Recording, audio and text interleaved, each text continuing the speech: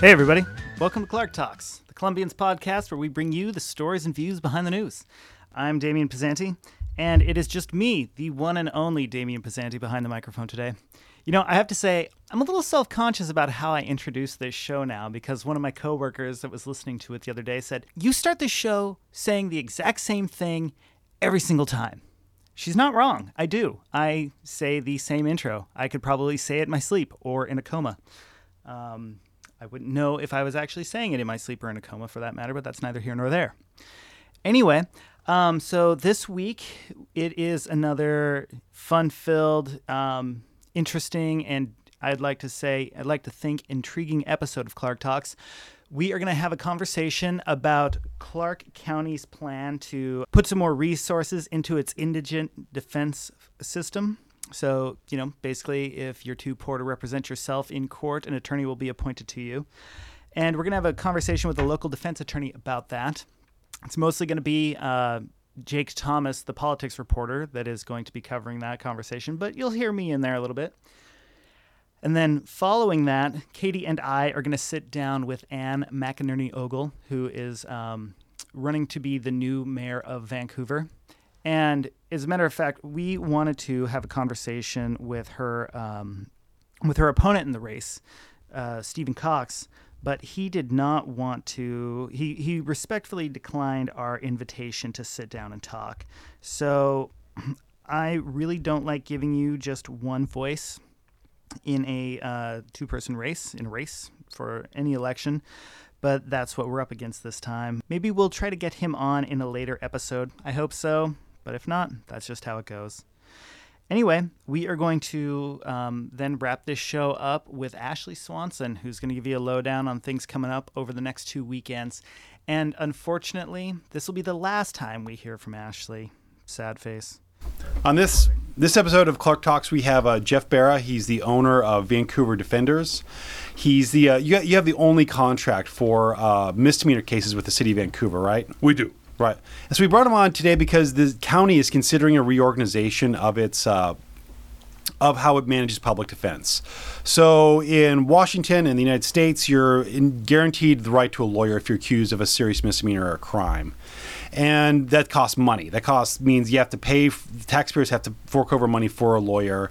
And the county's considering reorganizing its Office of Indigent Defense to add 2 full-time staff lawyers and 1 part-time staff lawyer to keep up with the caseload. So we brought Jeff on the program to get his thoughts on this program and just kind of the state of public defense in Clark County. So Jeff, thanks for coming on. Glad to be here. Thank you for having me. Yeah. So I was hoping we could just start with your background. Just how did you said you're from Rhode Island. How did you get all the way over here to Vancouver? I graduated from UMass in 1977. I had a buddy out in Tahoe that said there were a bunch of jobs. Bought a van and drove out to Tahoe.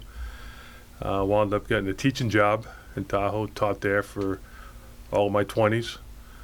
Turned 30 and decided I wanted to go to law school. I always wanted to try it. Took the LSAT, did pretty good, got accepted, came up to Lewis and Clark, and just kind of stayed in the Portland area since then. That was 1985 I started law school. Okay. And so you, with Vancouver Defenders, you handle, if I'm not mistaken, you handle all the serious misdemeanor cases that are people are charged within the city limits of Vancouver, right? We handle everything from murder 1 down to assaults and shoplifts.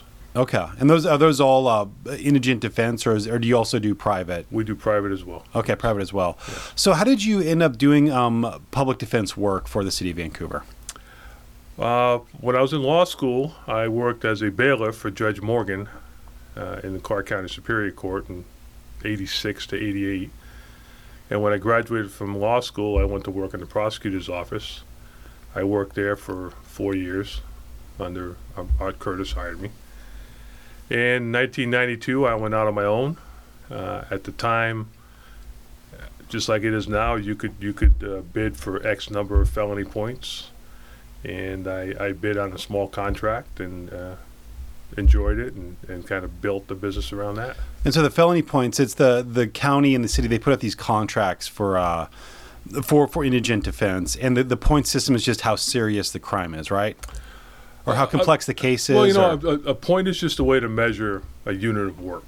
Right. So basically, you get X number of points for a Class A felony, B felony, C felony, and then gross misdemeanor and a misdemeanor. So depending upon the complexity of the legal work, the pay increases proportionally. Okay, so let's get to so later this week, the county's going to have a work session on the proposed reorganization of its indigent defense office, and they might take some action on it later this year, or who knows, or maybe they'll drop it, who knows.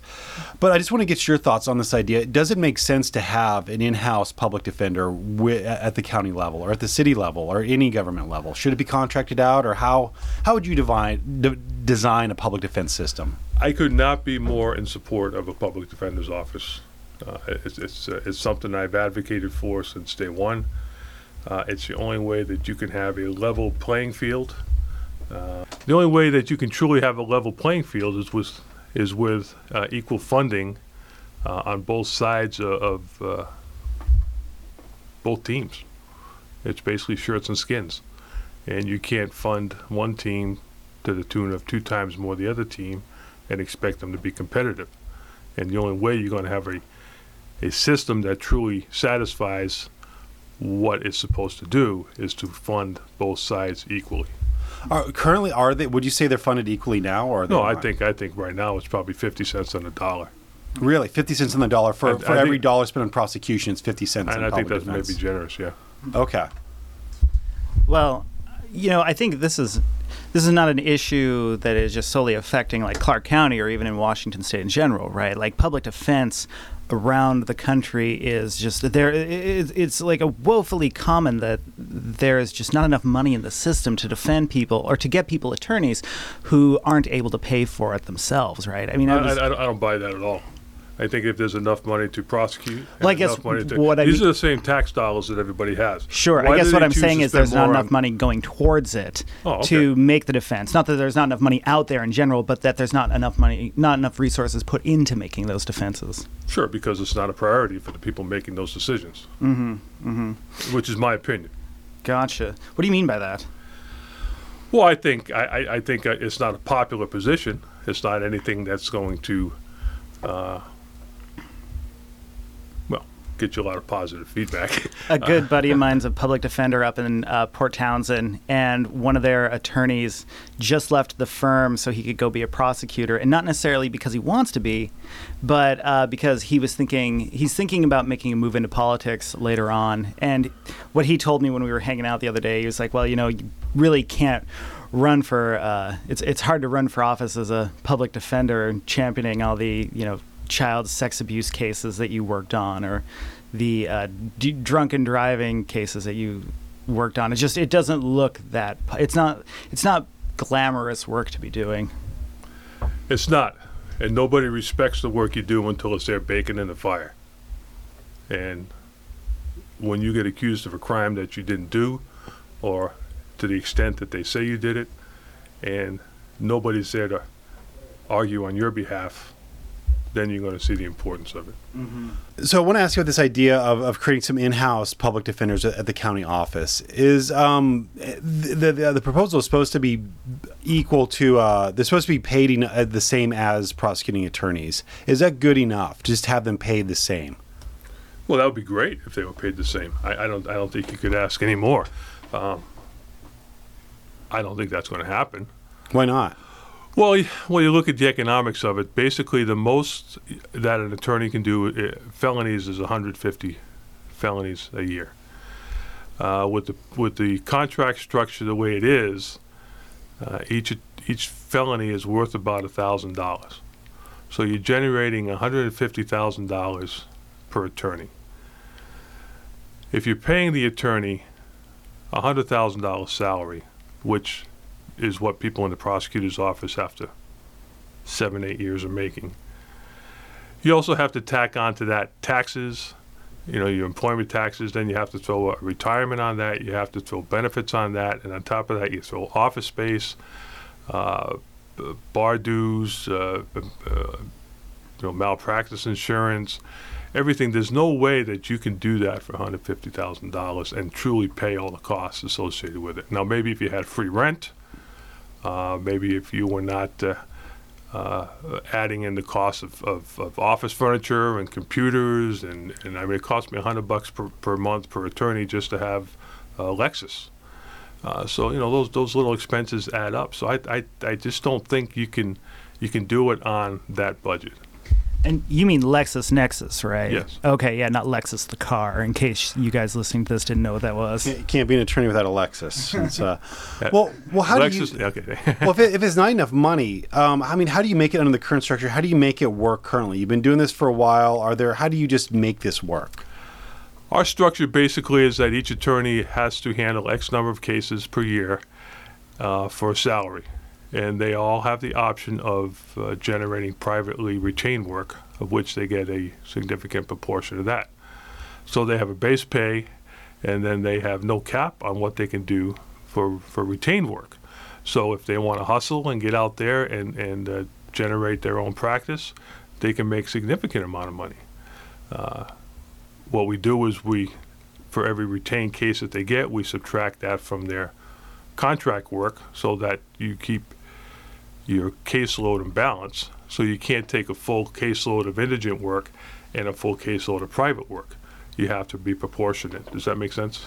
I guess what I'm wondering is, how do you make sure that your attorneys aren't prioritizing one set of work over the other? I won't let them do that. You won't let them do that? So you're just monitoring it and making sure that it's the casework is being done. Yeah, right. Okay. Yeah.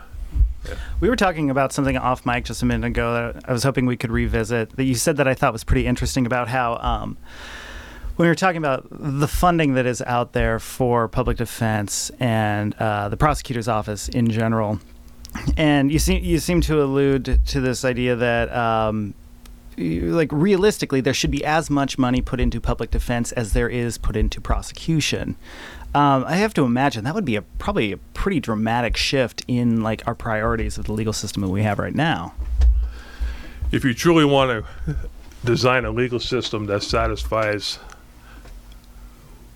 what it's supposed to do, which is to have a level playing field where before we take away somebody's freedom, we're not talking about taking away money, we're talking about putting people in jail. Before you put them in jail, you have to give them a fair trial. And a fair trial has to mean more than just lip service. And I cannot think of any better place to start with seeing if it's fair is to look at the money we spend on the prosecution versus the money we spend on defense. And if there's a great disparity, which there is here, it's not fair. I can't be any simpler than that. So I'm wondering, with this proposal to reorganize the county's Office of Indigent Defense and have 2 staff lawyers to take maybe some more high-profile cases, and also to just kind of be a cushion for when there's a lot of when there's a high caseload. Would that cut into your workload, having these other attorneys, or would it complement it, or would it be competition? It's not competition. It would not cut into our workload. It's probably a step in a positive direction. I applaud the effort, but I truly want to see, from my own personal perspective, it be a step towards a full public defender's office, where there is parity of resources, and each side is able to work to the best of their abilities. Not one side have to work within a budget and the other side not. Do we have that currently, where one side has a budget and one side is not? Well, I think clearly more money is spent on prosecution and defense. Well, if you're going to design a public defense system from scratch, how would you do it? Would you just have it a government office run defense as well, or how would you design it to be a really fair system? You know, that's something that we could probably talk about, over several pints for a long time. Basically, it has to be an independent entity. The key thing is you can't have people talk about setting up a public defender's office and consult the prosecutor and the sheriff and other county officials and leave indigent defense attorneys on the outside looking in. It's like you guys go wait outside and the adults will make decisions. You have to bring us to the table. If you're talking about including a historically disenfranchised group of people and not including them in the discussion on how to set it up, I think you're making a mistake. And I think that's what they're doing here. So what could they, what would that look like to have you at the table? Would it be, have they reached out to you? Have they reached out to public defenders in the area, or? Nobody from the county has reached out to me. No one. So you haven't heard anyone who's asked you to I mean, have you reached out to them though? No. Okay. I mean, how do you think this is going to go with, this is supposed to be budget neutral. There's a lot of budget hawks on the county council. Do you think that this idea could be budget neutral?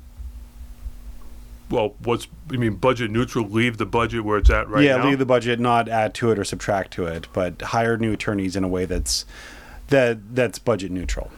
I think the way they're doing it is probably the only way that they could do it, is to take all the cases that historically, what you have to look at, the cases they're talking about taking are the cases where they pay an hourly rate.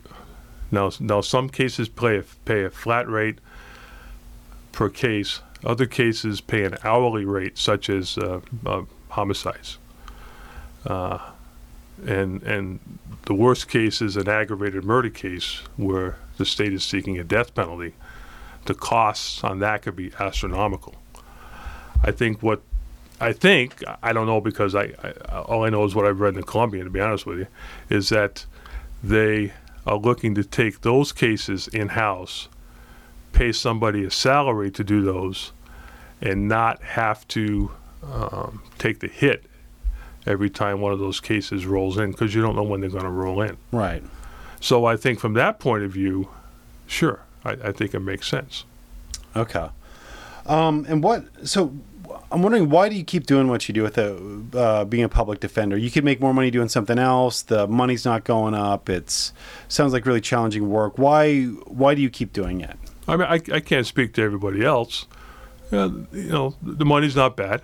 I mean, we live okay compared to what everybody else makes. Our salary is pretty average for the area. So to say that we're living in poverty, right? So that stereotype's not the case. We're not. I do it because I just enjoy it. I truly enjoy the pace. I enjoy the challenges. I get a lot of satisfaction out of it. And I get a lot of frustration out of it. I don't know if, maybe I like the frustration more than satisfaction some days, but it gets me up in the morning, keeps me going. I'm 62 years old, and I can't ever see stopping. What's frustrating about it? What are the frustrations? A lot of the frustrations come from, well, my number one pet peeve is people have a stereotypical image of public defenders. What is that stereotypical image? Are they just underpaid, overworked, don't have time to... Well, let's start with the public pretender. Right. Deal. I don't want a public defender. I want a real attorney. Mm-hmm. Nothing gets my blood boiling more than that. Because people don't understand that we do more criminal defense cases than anybody around. We're in court every day. We have our finger on the pulse of everything that's going on in the courthouse, in the prosecutor's office, on the bench, in the clerk's office, everywhere. We know what's going on. We do the cases. We know what to expect. But they think that somebody that does 5 criminal cases a year, and because they're a private attorney and charges a lot of money, is going to do a better job. That frustrates me. Okay. I fight that every day I can. Just that perception. That perception, yeah. Okay.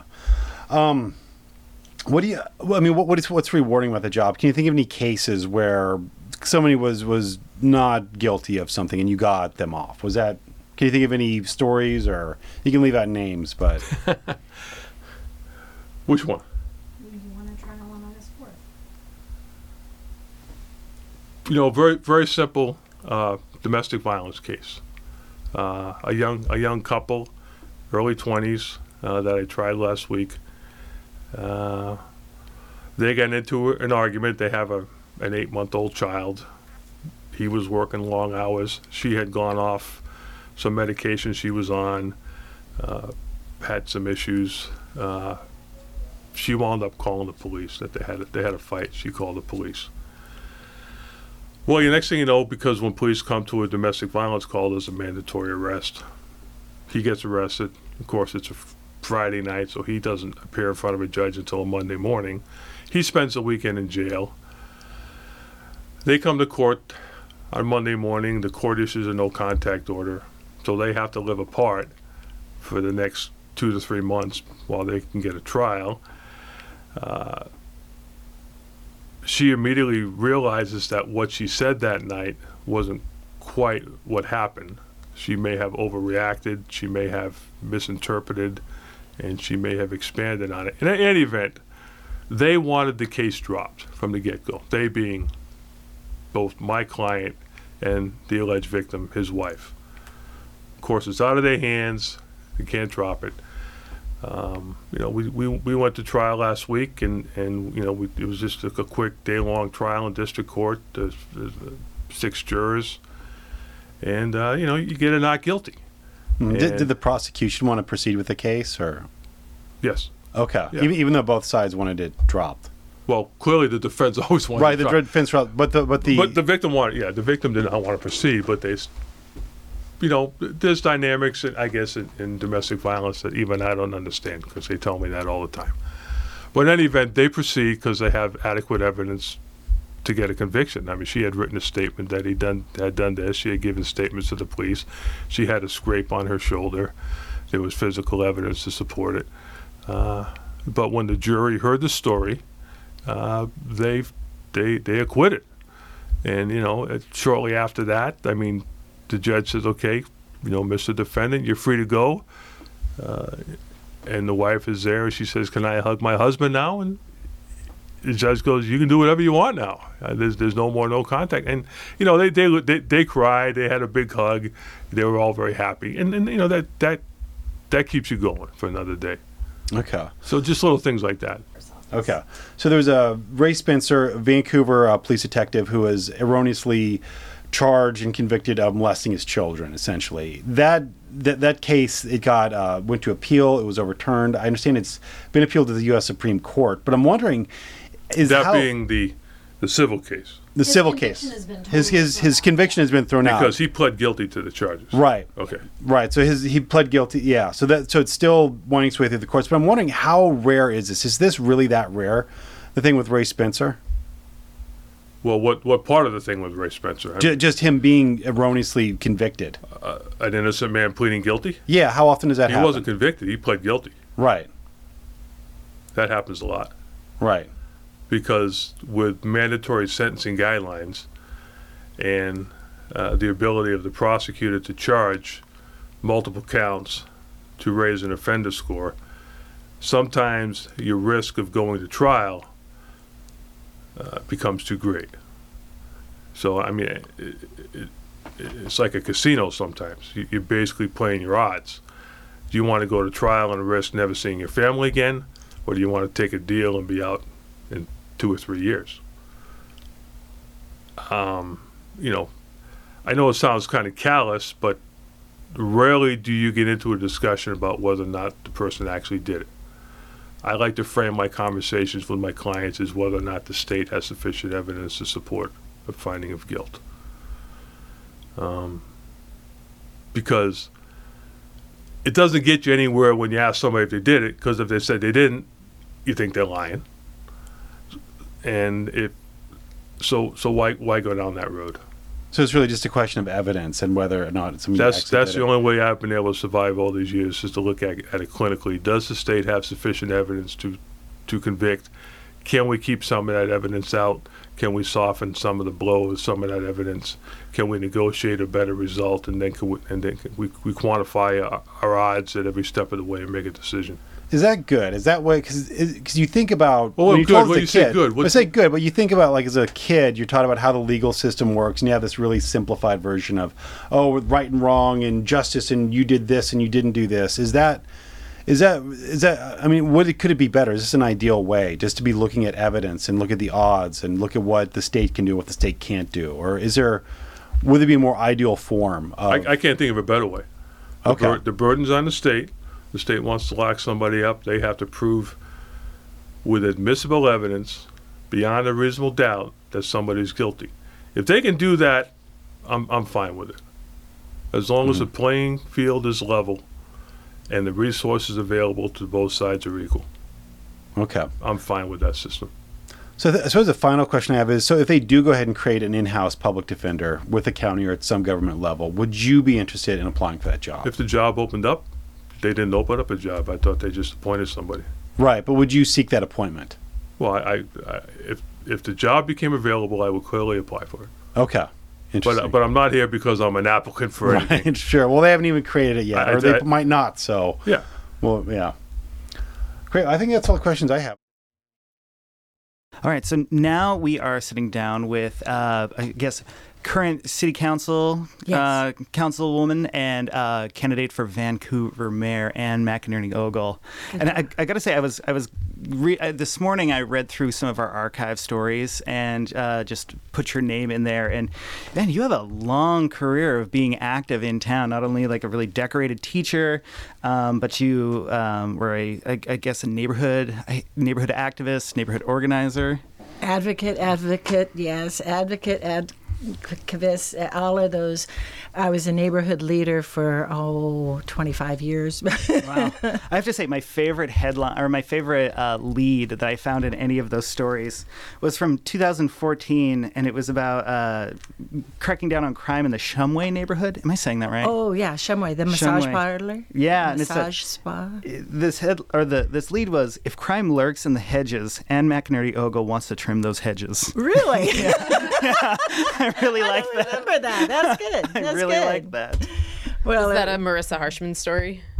It might have been. It was a little corner of the world up at 39th and I-5. That off-ramp, on-ramp right there has a few very small, just a little corner. And the maybe 4 businesses in there, and the neighbors were noticing some very interesting activity. And so actually the neighbors got together on it and then came to a neighborhood meeting and asked for some help and said, if people are going to go in for reflexology, you usually pay by the half hour. Why would you leave after 15 minutes? And why are people parking down the street and walking through the parking lot to get to? So it was a very interesting opportunity. Our neighborhood police officer, NPO Drew Russell, asked me one morning, I was at my computer and showed up on the screen, do you want to go for a ride? And I'd like to go for a ride along. Well, he was waiting outside my house, and we were taking Commander Foster and Drew Russell. We're putting on a sting for a Sunday morning raid on this massage parlor, and it was fantastic because everything got nailed down and we solved part of the problem. For Shumway, we kind of moved it to the county, and now the county has to work on it. But the police department has been wonderful about investigating, looking at it, checking the business license, checking the businesses, watching it, and collecting information from the neighborhoods. And I think that's the big part. As I came up through the neighborhoods, neighbors look after each other, and they're watching, and they want to help. And I think as we look at whether it's a park or sidewalks or putting in ADA ramps or looking out for businesses that are not appropriate in a neighborhood or graffiti, all of that stuff happens at the neighborhoods. And with 60-plus neighborhoods, we're very fortunate to have lots of people who volunteer and help. And they're always calling, whether it's a basketball hoop that's down over at a park, or whether we have potholes or lights are out or parks that are vandalized. That's where everything happens. So that I came up through the neighborhoods, and that was wonderful, a great experience. How long have you lived in Vancouver for? 37 years. Wow, okay. Yeah. Terry and I got married in 1980. Found a little home in the Shumway neighborhood, and in fact he's working this morning repairing one of those double hung windows where the 50-pound weights are off. So it's an old Cape Cod 1940 Cape Cod that Cool. Don Stewart built. We live in the Arnada neighborhood. Oh, so, you're just down the road yeah, from us. Yeah, I Okay. love that part of Okay. town. So It is. So what drew you to that kind of public service then? Well, I'm one of 7 children, and so in our family, we were always helping some way, whether it was through Girl Scouts or church or school. So when I went to college, helped in college, did I'm a retired math teacher. So in college, we were student teachers, and we had a state student organization, and I became the president of that organization. Always kind of helping, looking over your shoulder to see what you can do, bend over, pick up the litter, or throw something away, or help the little old lady across the street. Usually it's a child. And it was just part of our family. And I married a gentleman who had the same instinct. His family, Terry's family, is from Vancouver. So his mother, Margaret, and Aunt Mary helped with the first 4th of July way long ago. And so they were active in Vancouver in the 4th of July, in the arts festivals, the art community back in the 40s, 50s, 60s. So we are just part of, it's just part of us. So how long have you wanted to be mayor for? 2 years, I think. That's it, really? That wasn't really on my list of things to accomplish. I know you probably know this already, but after serving on the planning commission, I ran for council, made it through the primary, but lost in the general. Next time, made it through the primary, lost in the general. So in 2013, Terry asked, "Are you sure you want to do this?" So, let's try it one more time. Made it through the primary, made it through the general, and followed Mayor Pro Tem Larry Smith around because Larry was helping in the community. It's wonderful that he's one of our first citizens now. But he was out not only helping with the military, but helping with parks, helping with neighborhood activities, cutting ribbons. And I was just intrigued by what Larry was doing, so I thought, well, maybe that's the way to go. And when Larry said he wasn't going to run again, there was an opportunity to be a mayor pro tem. And Mayor Tim asked, my colleagues voted me in, and it was just very easy to continue going down that path. And then when my colleagues decided that they were not going to run for mayor, I thought, okay, maybe this is a new path, a new opportunity. So you're partway through your council seat, correct? A couple Right, years. right, Okay. right. So remind me, there will be a special election for your seat if you win. No, the person okay. right. So the way the charter changed, any one of the council members that runs for mayor has to announce that they're not going to run for their seat for re-election. They have to resign from that seat opening to run for mayor. So I made that announcement. That opened it up, and so now you have candidates running for my right, seat. correct. Right, okay, right. okay. So was it? If I'm hearing you right, it sounds like the decision to run was based on the opportunity that there was almost like just a vacancy created, not necessarily like a real drive to be the mayor and be the one in charge of the city. Do you know what I'm saying? That's about right. When Tim chose not to run for mayor, we obviously knew that there was an opening. Who are the most senior around the table who have the experience to run? Mm-hmm. And they chose not to. So having the experience as mayor pro tem, knowing what that's all about, it felt very easy for me to make that decision. I'd been involved in the neighborhoods for 30 plus years. Planning commission, counselor, mayor pro tem, that all gave me the experience of what does it take to be the mayor? Because people confuse the city of Vancouver's mayor from the Portland's mayor. Two different opportunities.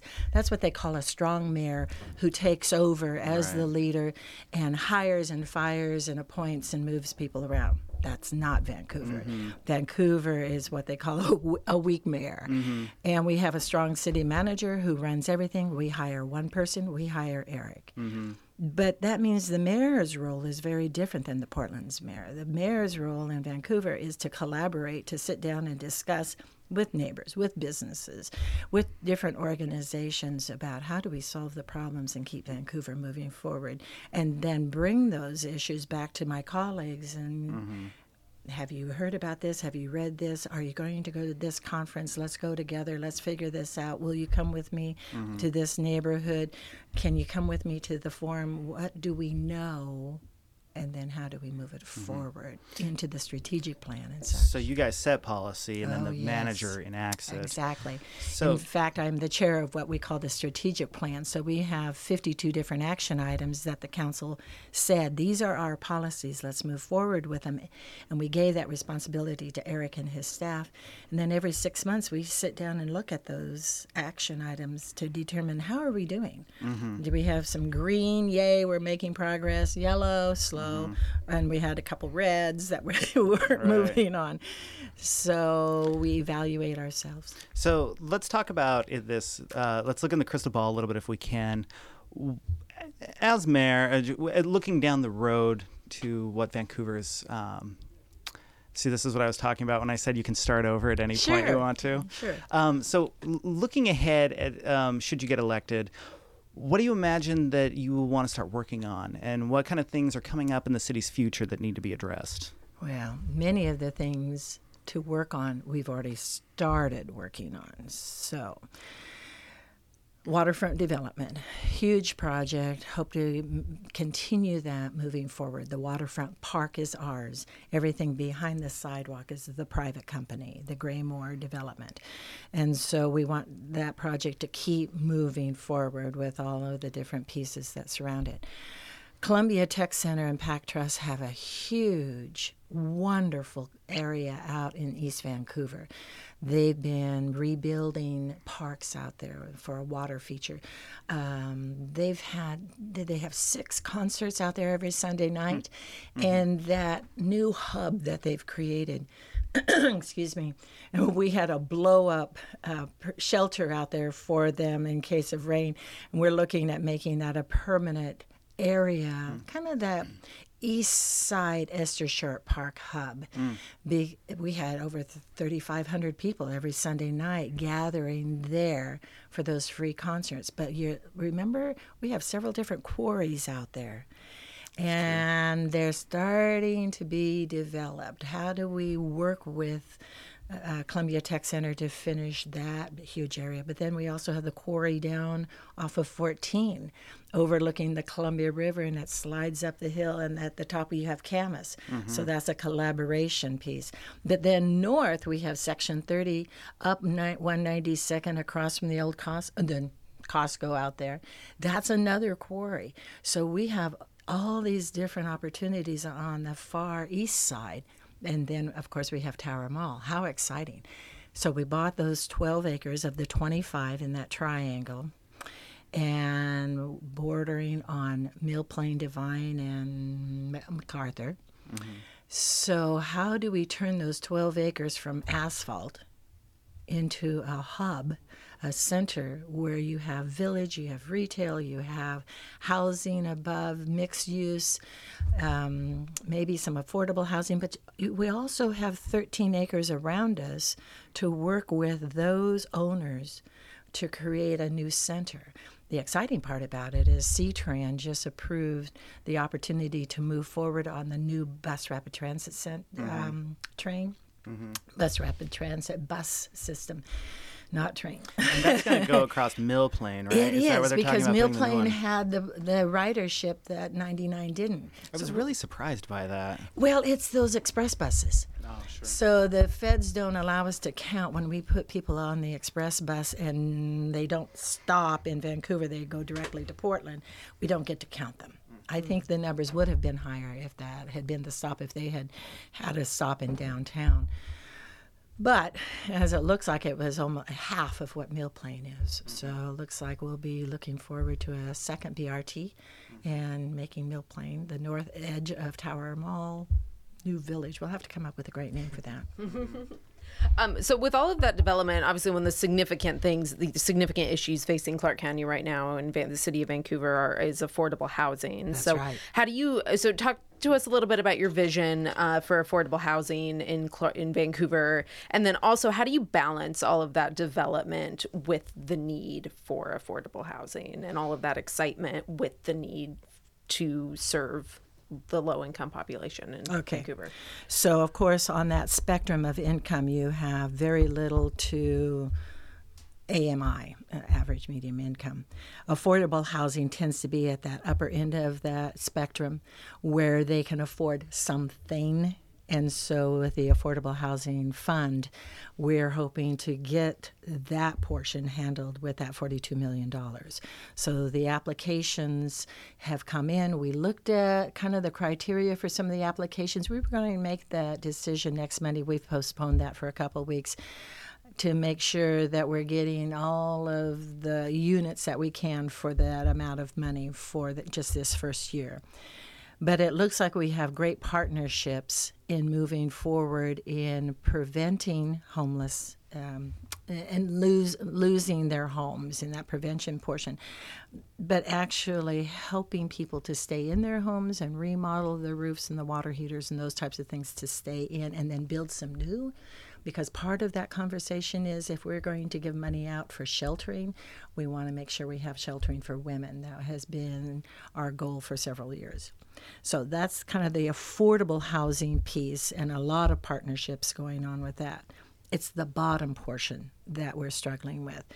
We know we need to move the day center out of Friends of the Carpenter. That is not working well, and they have been tremendous partners with us, and we'll keep them as long as we need them. Bless their hearts there. We have that contract till the end of December. And that was a pretty big construction project out there. I mean, that added a pretty decent-sized room to Friends of the Carpenter. Well, yes, that little section where they can come in out of the cold, get their cell phones, get their mail, have those case manager conversations, but we could never get the sewer piece. Right. We needed that easement for the toilets and the showers and the laundry piece, and we weren't able to get that. So we're going to have to bite the bullet, and we are actively looking right now for a different location for that shelter. We've had lots of conversations with property owners and nonprofits and such. We thought we had one. We lost it kind of at the last minute, and that was... Because there's been some community pushback about the right place to put this thing, right? Exactly. It seems, and I'm not trying to let like Vancouver or anybody in the community off the hook, but like every city I think every city that I have seen that has had this conversation about where do we put resources for the homeless, the neighborhoods are never in favor of having it built next to them. It's hard to blame them, but then at the same time, it's like, well, it's got to go somewhere. Sure. And we had a second site. And again, the second site looked really promising because we were on a BRT line, so we had good transit. We had all sorts of wonderful opportunities. But in that case, it wasn't the residential neighbors around. It was the commercial neighbors around that didn't want it in their neighborhood. So we're not going to make everyone happy, but that doesn't mean that we don't have to. We have that need to solve the problem. So we'll keep working. We'll find it. We'll make it work. And then bring in the nonprofits to operate it and maintain it, because that's not our role. We can help move forward and streamline permitting and help people use some of the Affordable Housing Task Force money in that little 2.3% down there at the bottom. But we don't operate it. So we have to have the partnership either from the Vancouver Housing Authority or from SHARE or from any of the faith-based organizations. And in fact, Saturday, the faith-based group are getting together, different churches and such over at St. Joe's to have that conversation is what is their role. And we've had 2 or 3 churches already start turning their basements and different facilities into sheltering. Mm-hmm. So it's that bottom group, is that homeless group that don't have the income for the affordable housing. How do we provide the daycare and the shelter? Very different from that upper housing piece. Mm-hmm. Mm-hmm. So we're working on it. We haven't solved it, but as we've been out and about in all, whether it was Omaha, Nebraska, or Minneapolis or St. Paul, they're struggling with the same issues. That how do you shelter? When we were in Minneapolis, we were thinking, where are your homeless? Well, they have skywalks between the buildings, so the people are not down on the street. The homeless are up in the skywalks. And I thought, whoa, that's interesting, because the skywalks are open, but they're sheltered, and so that's where the homeless were. Interesting. Yeah, Interesting. was So getting back to the second piece of that question, then what challenges are there going to be as you have development at the waterfront? How do you avoid becoming a gentrified mess here in Clark County? a gentrified mess. Well, I think that gentrification.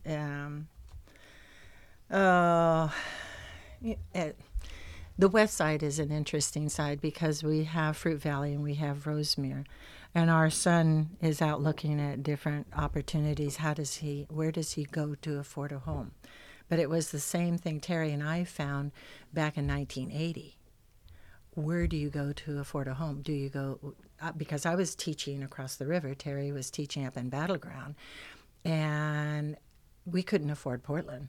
So we moved to Vancouver, where we could find some place to afford a home.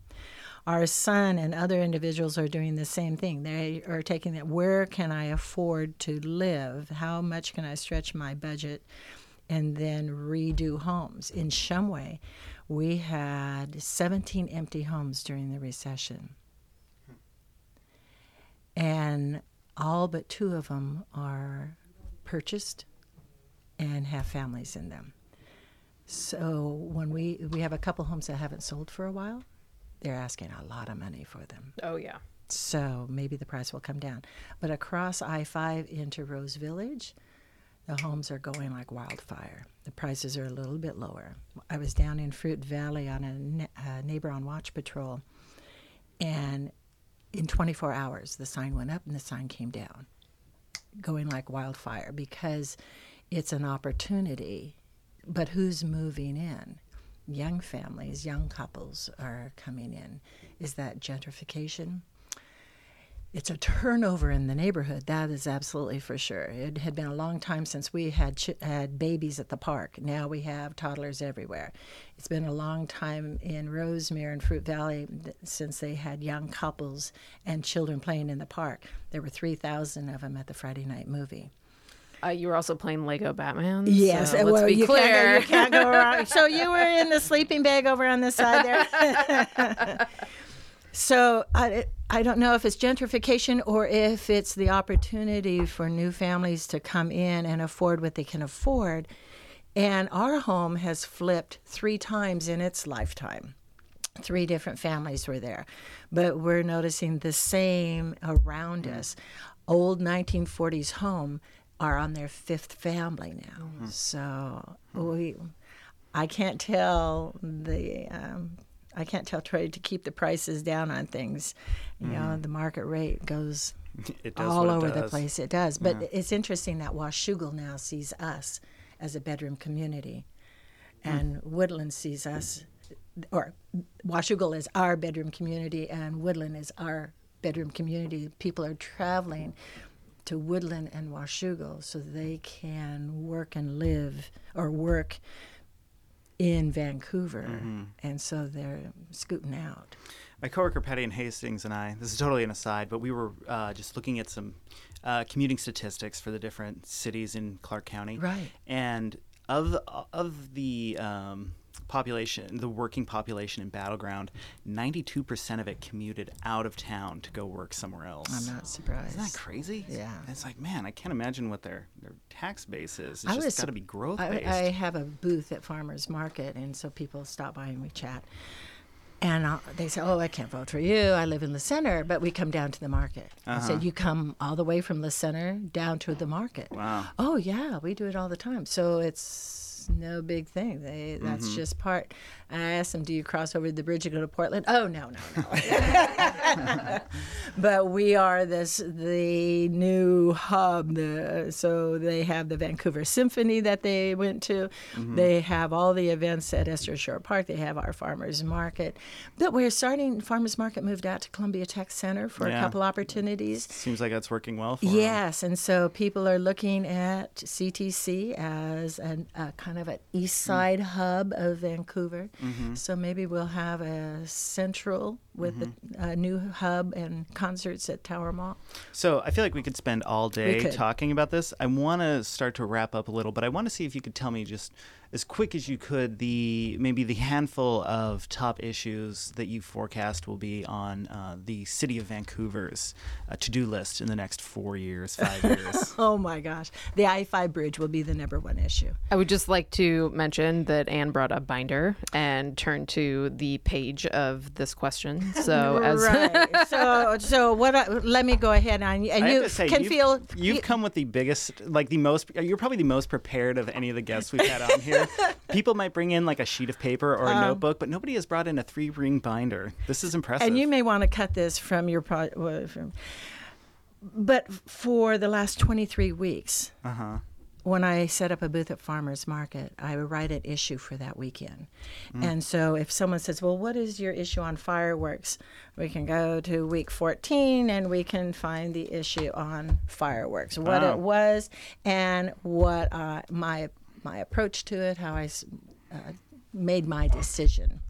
a very former teacher of you, Yes, by the way. I know. Seriously. You could market these. You could teach people how to be this Oh, organized. bless your heart. But what, going back to your question, the big issues. Yes, the I-5 bridge will still be a huge issue. We're not going to solve it in 4 or 5 years. Homelessness and housing, affordable housing on that spectrum, will continue to be a big piece for us. The economy. We are doing gangbusters with lots of different projects with Columbia River Economic Development Council and our economic folks. Our folks take care of the little businesses. CREDC takes care of the big businesses, and we're balancing that so that we have the jobs to keep people happy on this side of the world and keep our economy moving forward. I think if we can keep our balanced budget, it's going to be tough because we're not getting the support from the federal government. From the feds to the state, from the state to us, we're not getting that support. We're still sitting without a capital budget right now. We're sort of feeling that we're on our own, that we have to fund our own projects. That's why you had the Transportation Benefit District where we funded our streets. And that's why you had the police initiative to be funding our officers. We thought we were going to get that $1.3 million fire truck from the feds. We had the best project, top 5 in the nation. It's August. We haven't gotten it yet. We're on our own economically, and so we're doing everything we can with our business partners to make sure we stay economically healthy. So between the business, housing, and our neighborhoods with that housing piece, and then the economy.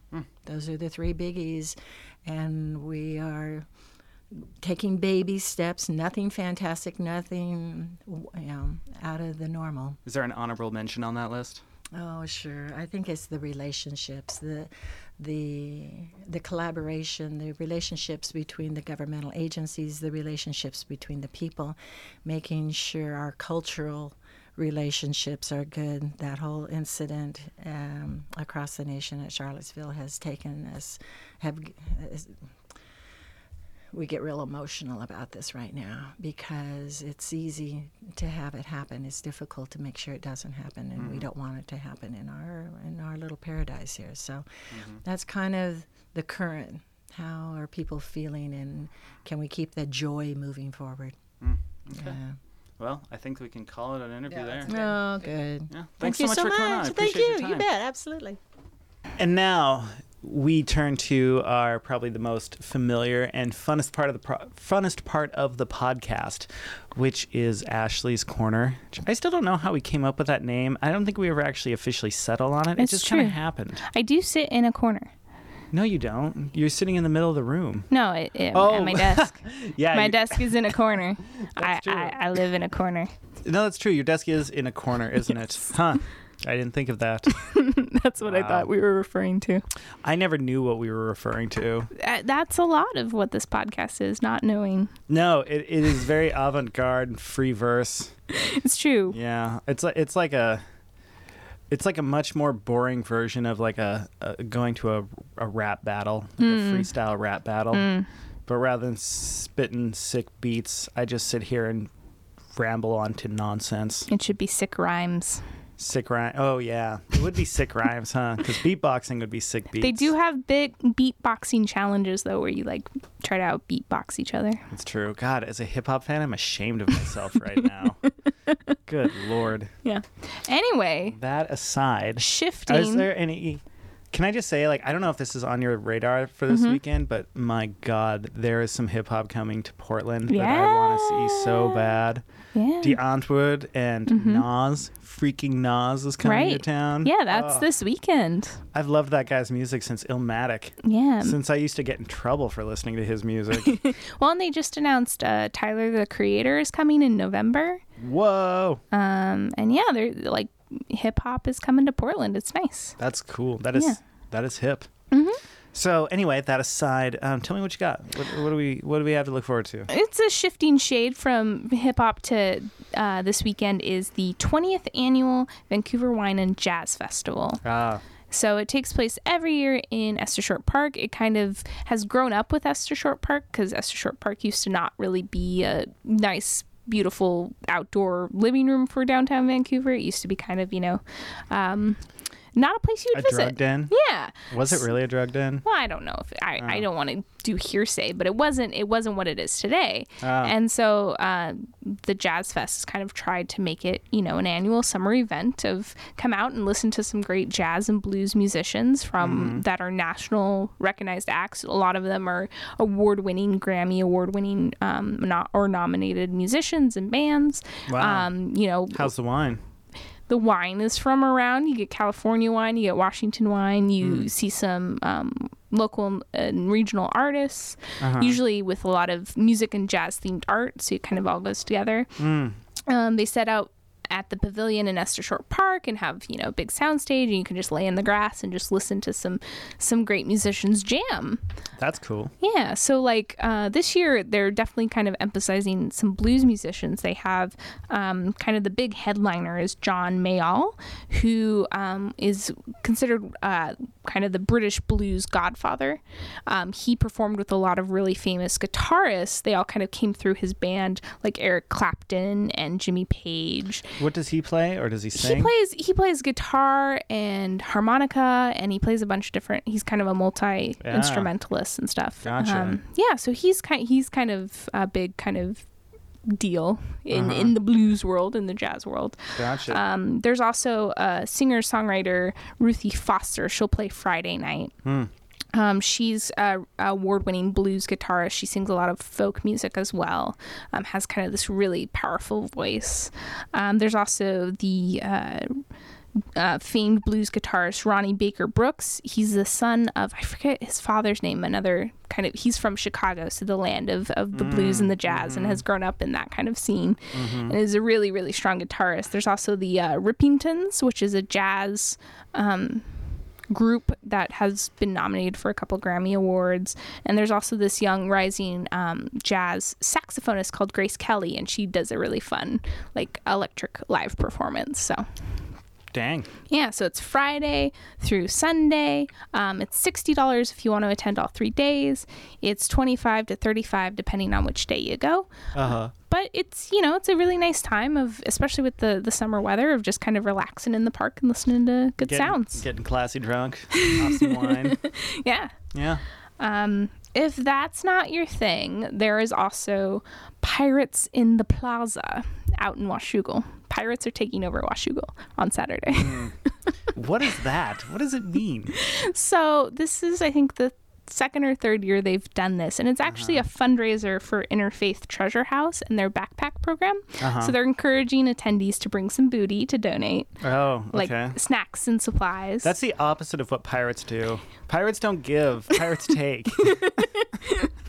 They're taking from your pantry and giving it to backpacks. Oh, So it'll take place in the Reflection Plaza in downtown Washougal on Saturday from 4 to 10. They're going to have pirate music with the Bilge Rats and the Pirates, dancing, sword fighting, a grog garden. Instead of a beer garden, you gotta drink grog. Everyone's encouraged to wear their eye patches and their parrots and their pirate hats and their bandanas. And yeah, kind of have a fun piratey themed time on Saturday. gotcha. Yeah. Well, that's cool. Mm-hmm. Something tells me there's going to be a lot of guy liner happening at this thing. Yeah, they're Johnny Depp inspiration. Exactly. Yeah. That's what I'm getting at. Well, I mean, if you want to win the costume contest, you got to go all in. I just now made the correlation in my mind of how much the guys from Motley Crue actually looked like pirates. Mm-hmm. It's crazy. Yeah.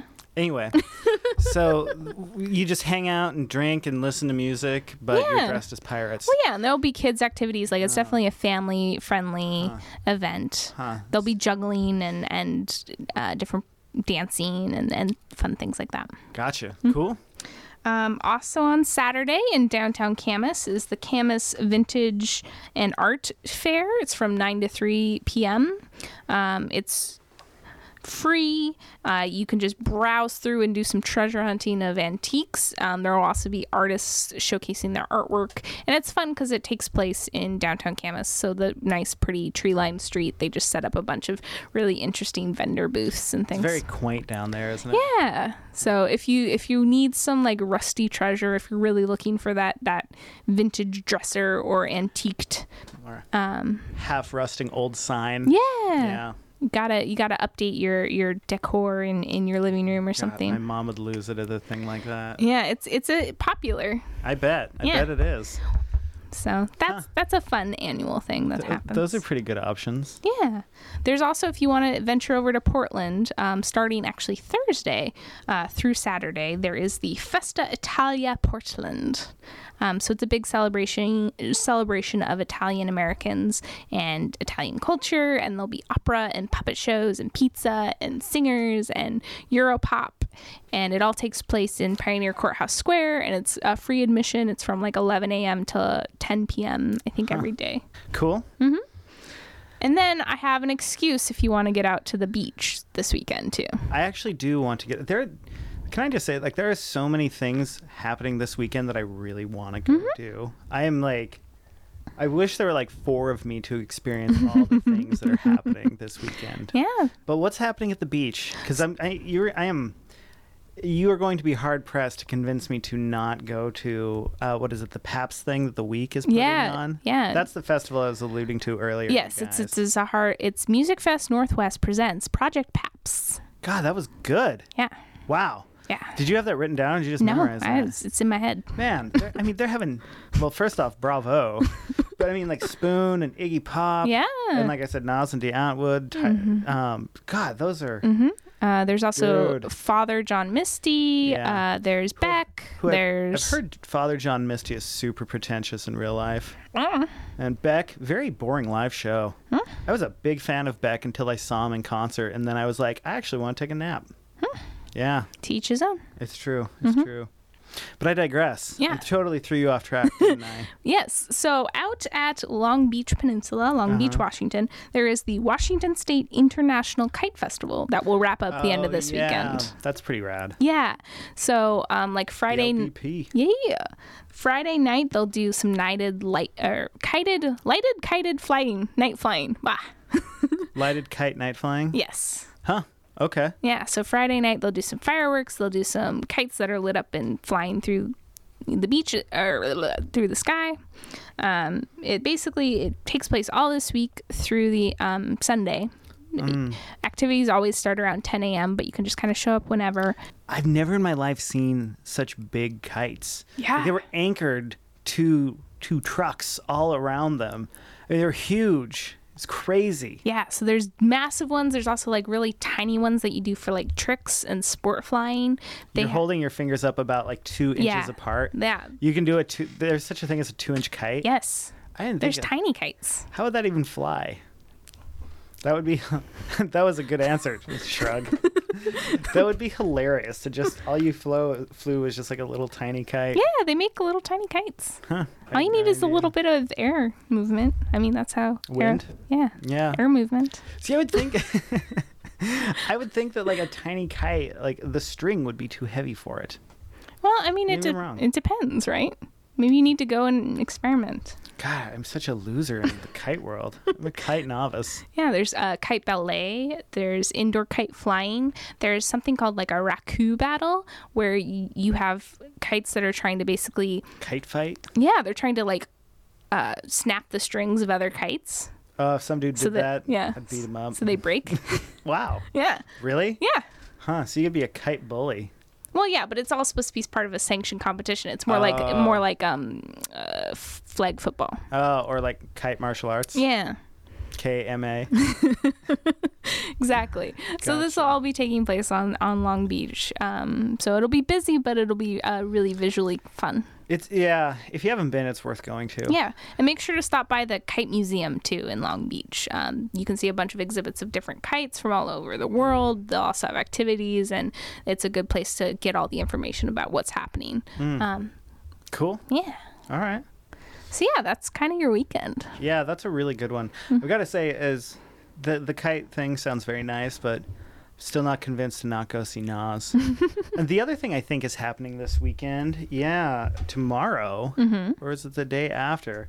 But A Casino is having like a big thing, a big to-do for the Floyd Mayweather and Conor McGregor fight, which is going to be a silly fight. It is. But powerful Misha Tate, my favorite female MMA fighter of all time, is going to be there. There's a bunch of venues in Clark County and Portland that are going to screen the fight. So if you don't want to watch it at home, you can go to one of those. Just Google around and That woman is watch so it. cool. I would go to that thing just to like awkwardly think of something to say to her. You're that much of a fan. Oh yeah, she was awesome. She's awesome. She had a cool philosophy into it, and how she like came to the sport was really rad. And just to clarify, the fight isn't happening at the casino. No. The casino is showing it Yes, yes. for people who wanna see it. Elena is a nice casino and all, but I don't think they got the money to bring in an event like that. Well, they quite don't. yet. They haven't finished their convention center yet. That's true. That's true. I can't imagine you're going to be watching that fight. No. Not caring is a perfectly legitimate response, because this is going to be a really stupid fight. Don't tell anybody I said that. Right.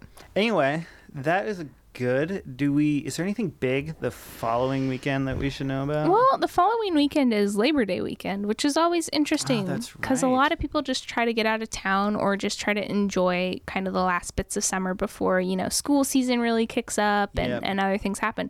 So a lot of places don't schedule that many events because they assume people just want to relax or barbecue or go for a hike or go camping, stuff like that. The only big event I know is that all the local wineries do kind of a food and wine pairing tour, so you can go self-guided tour and visit them and try different snacks with wine. Just drinking. Yeah. But I feel like we should tell these guys the sad news. Happy for you, but sad for us Yeah. that after 6 long years of holding down the fort It's true. and being the events maven in Southwest Washington, dare I say it, the best events expert in Vancouver, you're stepping down. Yeah. And you're going to be sending this podcast into a tailspin. I don't know if you listened to the podcast that Katie and I did when you weren't here, when she and I were trying to tell people what was going on. But, oh, man, we were so bad at it. And we're going back to that. We're losing our expert. Yeah, well, it was time to move on and try some new challenges and sail away. I get that. All good things must come to an end. It's true. Yeah, just like every good day, a sunset must follow. Yes. Damn, that was nice. That was. Thank you. You should print that on a shirt. I should. Well, you will be missed, not only by this podcast, but by the rest of the paper, I'm sure. Yeah. So, but if you want to come back and just volunteer your time and let us know what things are going on, Katie and I would love to have you. Oh, you'll figure something out. Ugh, it's going to be terrible. Thanks. Yeah. And I guess this is goodbye. Well, I'll At least just on the podcast. sign out and say have a good weekend. Thank you. All right. That's an episode. Thanks for tuning in. And man, what a crazy week this has been. Of course, obviously in the news in the last 2 weeks, there's been just madness across the country. I don't have to tell you, and frankly, I don't want to get into it.